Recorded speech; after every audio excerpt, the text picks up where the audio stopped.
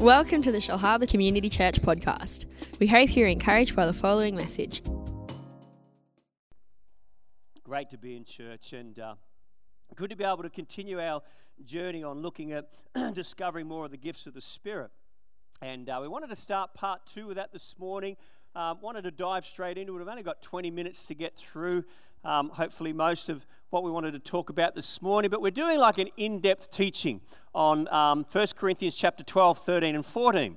And so just encourage you, heads up, you need your Bibles this morning. If you haven't got them, can I encourage you? You do need them. Get out your phone. I saw Michael before, very high-tech. He had his pad or whatever that was there. I'm so jealous. I've just got paper.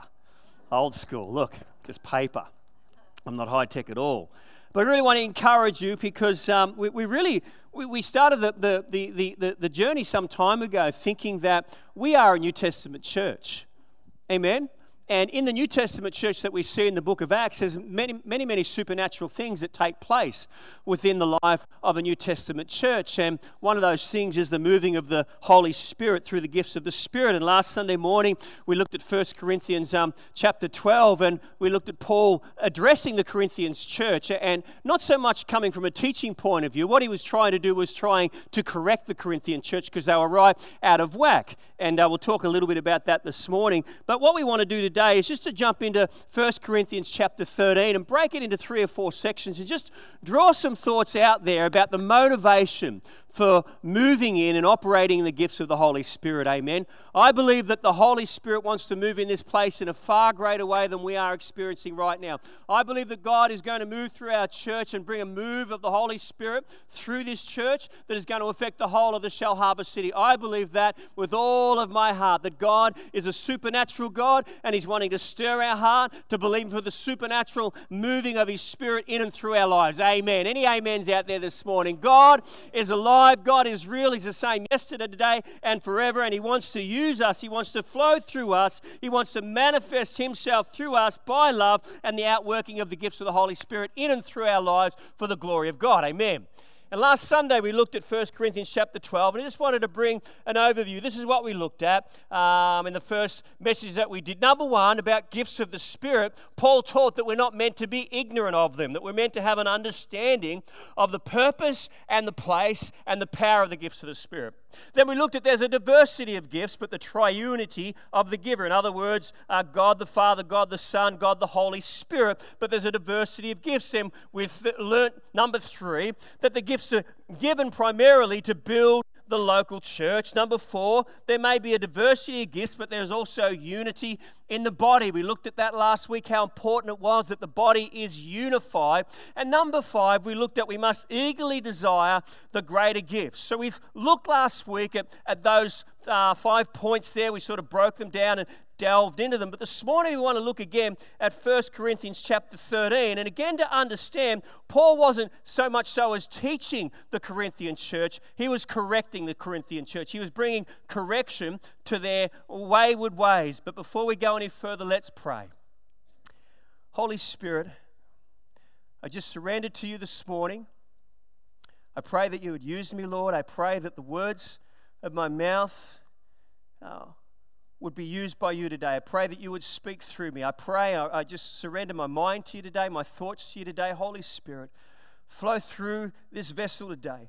Do and speak as you would have to bring glory to our Father. In Jesus' name, and everybody said, amen. So Paul's seeking to correct the distorted views of true spirituality. And what we find about the Corinthian church is this, that they equated spirituality by the way of speaking in tongues. They thought the more that you jabber, the more that you speak out in tongues, the more spiritual that you were and the more spiritual that you were becoming. And that's the way that they equated spirituality. And that's what we looked at last week, Paul trying to bring a correction to that. But this morning we want to come to what I think is possibly the most beautiful chapter in the whole of the book of Corinthians, chapter 13. And it's the chapter talking about love. Paul introduces the fundamental theme of love. In verse 31 at the book of 1 Corinthians chapter 12, he concludes the chapter 12, and he says this, "And now I will show you the most excellent way." That's the last thing that he says in 1 Corinthians chapter 12 and verse 31. After he's given them all of that insight, he's brought correction to them. He says, now I want to show you the most important or the most excellent thing, and that is love. Everyone say it with me, love. Say it like this, love. That's better. Now you're sounding like a Christian homie, love. So we want to look at this morning what Paul, don't laugh at me, we want to look at what Paul was talking about when he talks about showing us a more excellent way, because I believe that we can discover the gifts of the Spirit is by love. Listen to this thought here.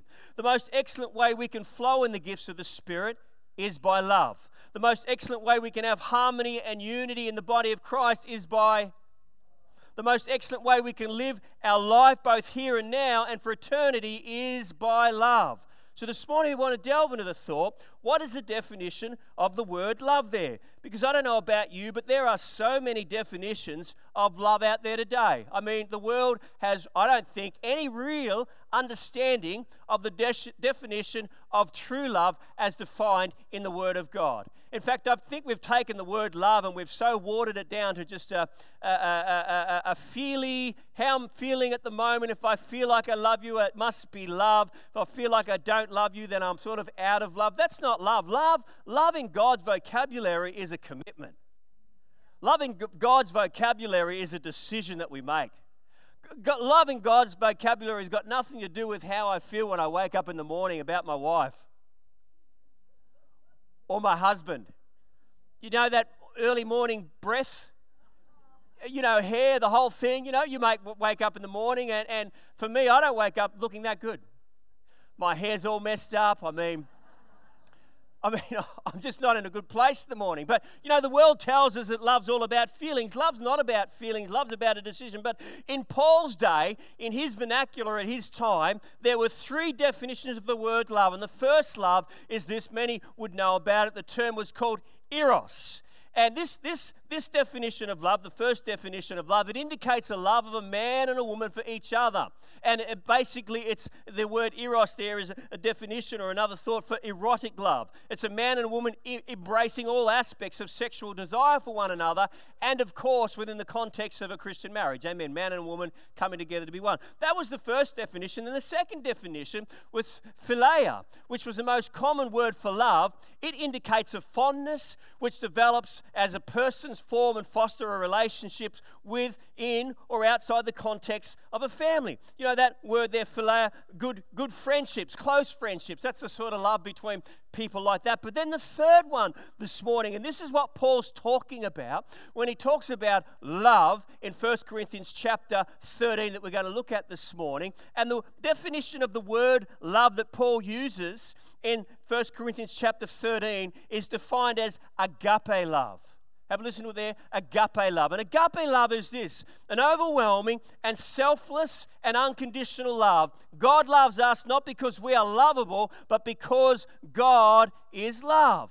God's love is unconditional, freely and selflessly given. And likewise, agape love, I believe Paul was teaching the Corinthians people that we are meant to have agape love towards one another as well. That we are to love one another with this agape love, this unconditional love. Boy, that's a big challenge, isn't it? That must be possibly the biggest challenge that Christians would have to face in today's climate and world. That God calls us not to just to have I won't mention the first or the second, but God wants us to have unconditional love towards one another. I don't know about you, but I find that hard sometimes. I do. You know, every time I look at Alex, I get hair envy. Here I am again, getting hair envy, just looking at you going, you blighter. He just wake up like that, does he, Cassie? He just wakes up like that. But you know, we can find having unconditional or agape love a really, really challenging thing. But Paul was challenging the Corinthian church that despite all the moving of the gifts and despite all of their so-called spirituality by the babbling and the speaking in tongues, he was bringing back to the most foundational truth about our Christian faith, that God is love and God wants us to love each other the way that he loves us. And that, my friends, has to be one of the biggest challenges that we face as Christians, because often we find it so easy to get offside with one another, so easy to get offended with one another, so easy to get a little bit bristly towards one another. But God wants us to love each other unconditionally. God wants us to have such a love and such a commitment towards one another, because in that instance and in that atmosphere, I believe that the power of the Holy Spirit can flow unfettered. 3 of us, amen. You know, the more that we're committed to loving one another, the more that we're committed to having selfless and uncommitted love to one another, as Paul describes there, I believe the more the power and the presence of the Holy Spirit will flow. It's like if we can commit to creating an atmosphere of love, then the Holy Spirit will be fully committed to releasing all the gifts that need to be ministered and administered in our times, in our meetings together. Amen? So Paul was really challenging the Corinthian church about the importance of not just understanding the gifts, but also understanding the importance of love. So we want to look at 3 things about love this morning. And the first one is this. Paul talks from verses 1 through to 3. He talks about, number 1, the necessity of love. In these few verses, he challenges the Corinthians' idea of spirituality by affirming the absolute superiority and need for love. In fact, number 1, he says this when he starts to illustrate how important love is. He says, if I speak in tongues of men and of angels, but have not love, I'm only a resounding gong or a clanging cymbal. Paul begins this magnificent passage by reasoning, and he says this: I can speak in tongues all I like. I might even be supernaturally speaking in the other languages known to humankind, current or extinct, even though it may not be unknown to me. But if I don't have authentic, selfless love, of which God's indwelling spirit is within inside me, my speaking in tongues is nothing but a resounding gong and a clanging cymbal. We've all seen them. So super spiritual Christians. And you know, without exception, it's just there's no love there.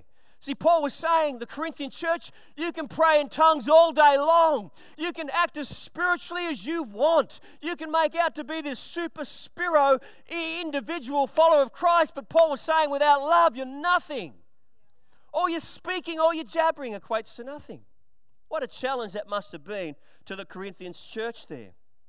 So he goes on in the second verse, he says, if I have the gift of prophecy and can fathom all mysteries and all knowledge, and if I have faith that can move mountains, but I have not love, I have nothing, or I am nothing. Listen to that there. If I have the gift of prophecy, if I possess the divine giftedness to know the mind of God, the will of God, or the intention of God by revelation, but it says there, but I lack love, again I am what?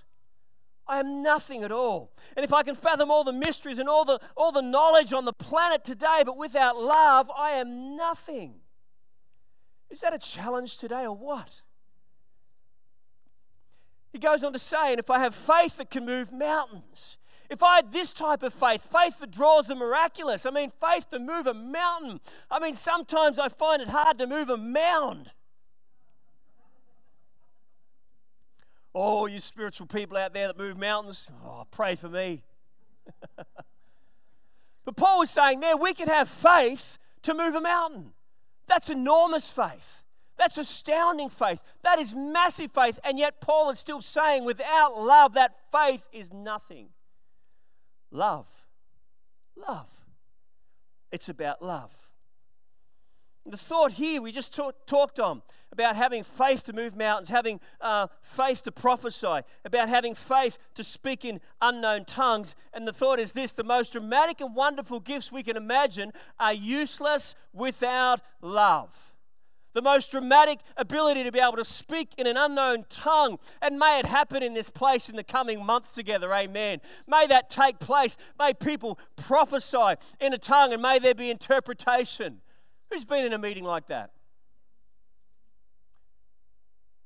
There's many, many people that haven't been in a meeting like that, but the Bible teaches us that in a gathering when we meet together, someone will pray in a tongue. And all of us sitting in this meeting will go, I have no idea what that person, that man or woman has just said, but then the Holy Spirit, by His will, brings an interpretation. So someone prophesies or interprets that tongue. That's the sort of meeting that I'm looking forward to. Aren't you? So unpredictable, so unknown, so Holy Spirit focused and centered. But I'm looking forward to that. But Paul says there we can have the ability to be able to speak in a tongue. We can have the ability to prophesy. And I pray for great prophetic words in our church as well. God, may you release prophets in our church. May people be raised up, especially our young people as well, to be raised up to prophesy. Amen. But without love, it'll be nothing. And miracles. The faith to move a mountain. The most dramatic and wonderful gifts we can imagine are useless without love.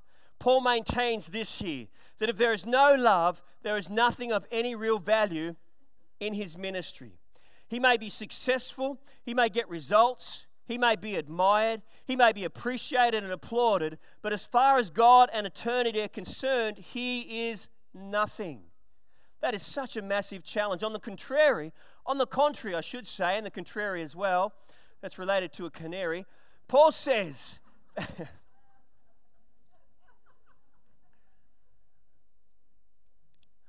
I love our local church. You know why? Because you put up with me. On the canary, Paul says that if a person lacks love, they are not only unimportant, they are actually nothing. He moves on though. Because Paul continues to bring illustrations about the importance of love this morning again, because he says in verse 3, he says, if I give all I possess to the poor and surrender my body to flames, but have not love, I gain nothing.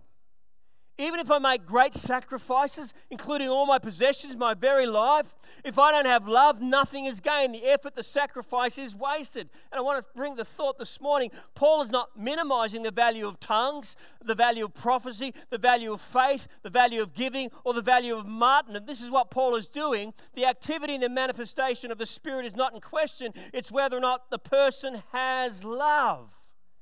Amen?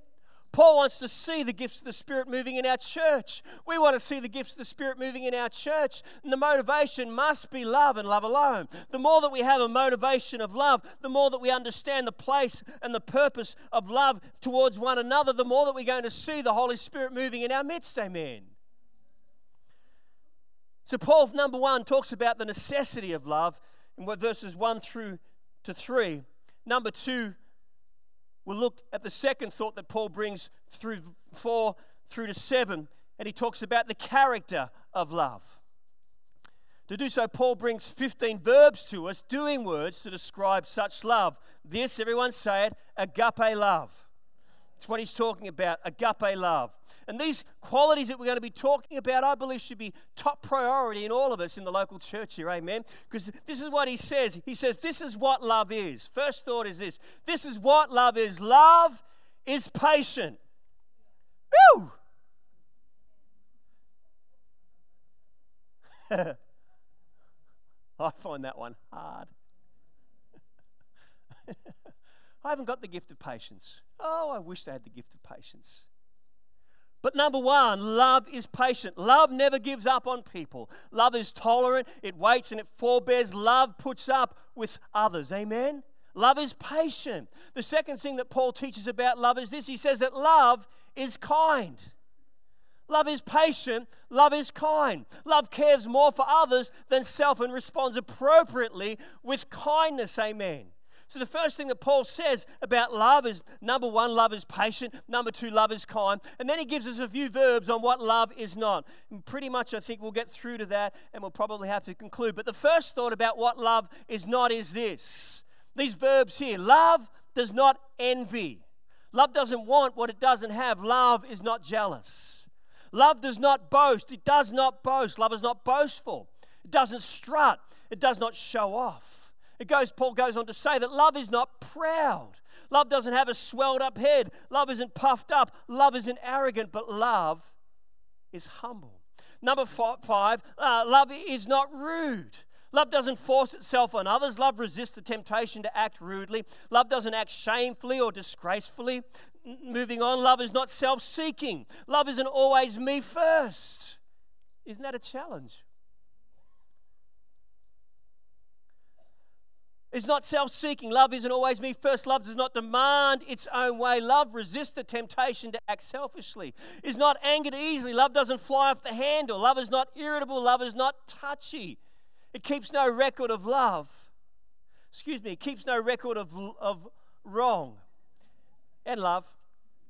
Love doesn't keep a score of sins of others. Love keeps no record of when it has been wronged. Love deliberately and intentionally does not keep doing and going over things in one's mind. Love does not delight in evil, but rejoices in the truth. Amen? Paul was bringing clarity to the Corinthian church. You're so bound up and you're so caught up in what you believe to be spirituality.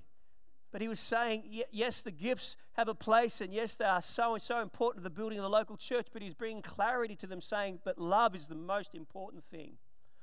Not whether you can prophesy over someone or you can speak in a tongue. He's saying, at the end of the day, the most important thing in the church is love, agape love.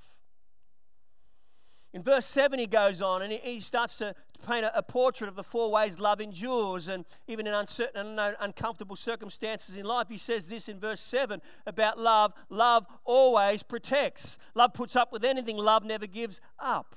It goes on to say it, and always trusts. Love trusts always. Love never ceases to have faith. Love always believes. He goes on to say as well, love always hopes. Love always looks for and expects the best. Love is always hopeful. Love never loses hope. And the last thing that he says about the endurance of love is this: love always perseveres. Love never looks back, but keeps going to the end. Love endures through every circumstance of life. Love always perseveres. Amen? Just stop for a moment to pause. How are we going with our love? How are we doing with that this morning?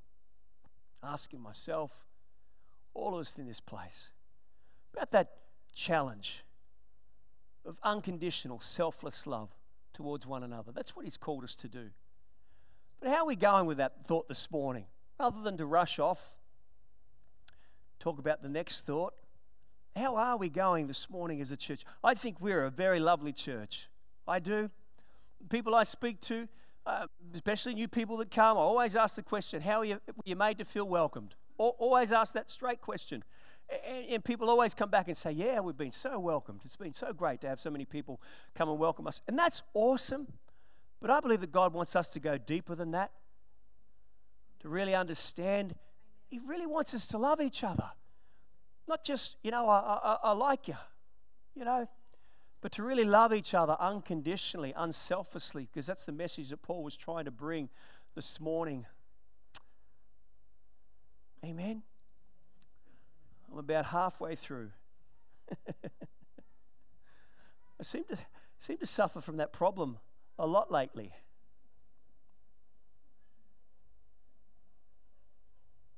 Holy Spirit, thank you.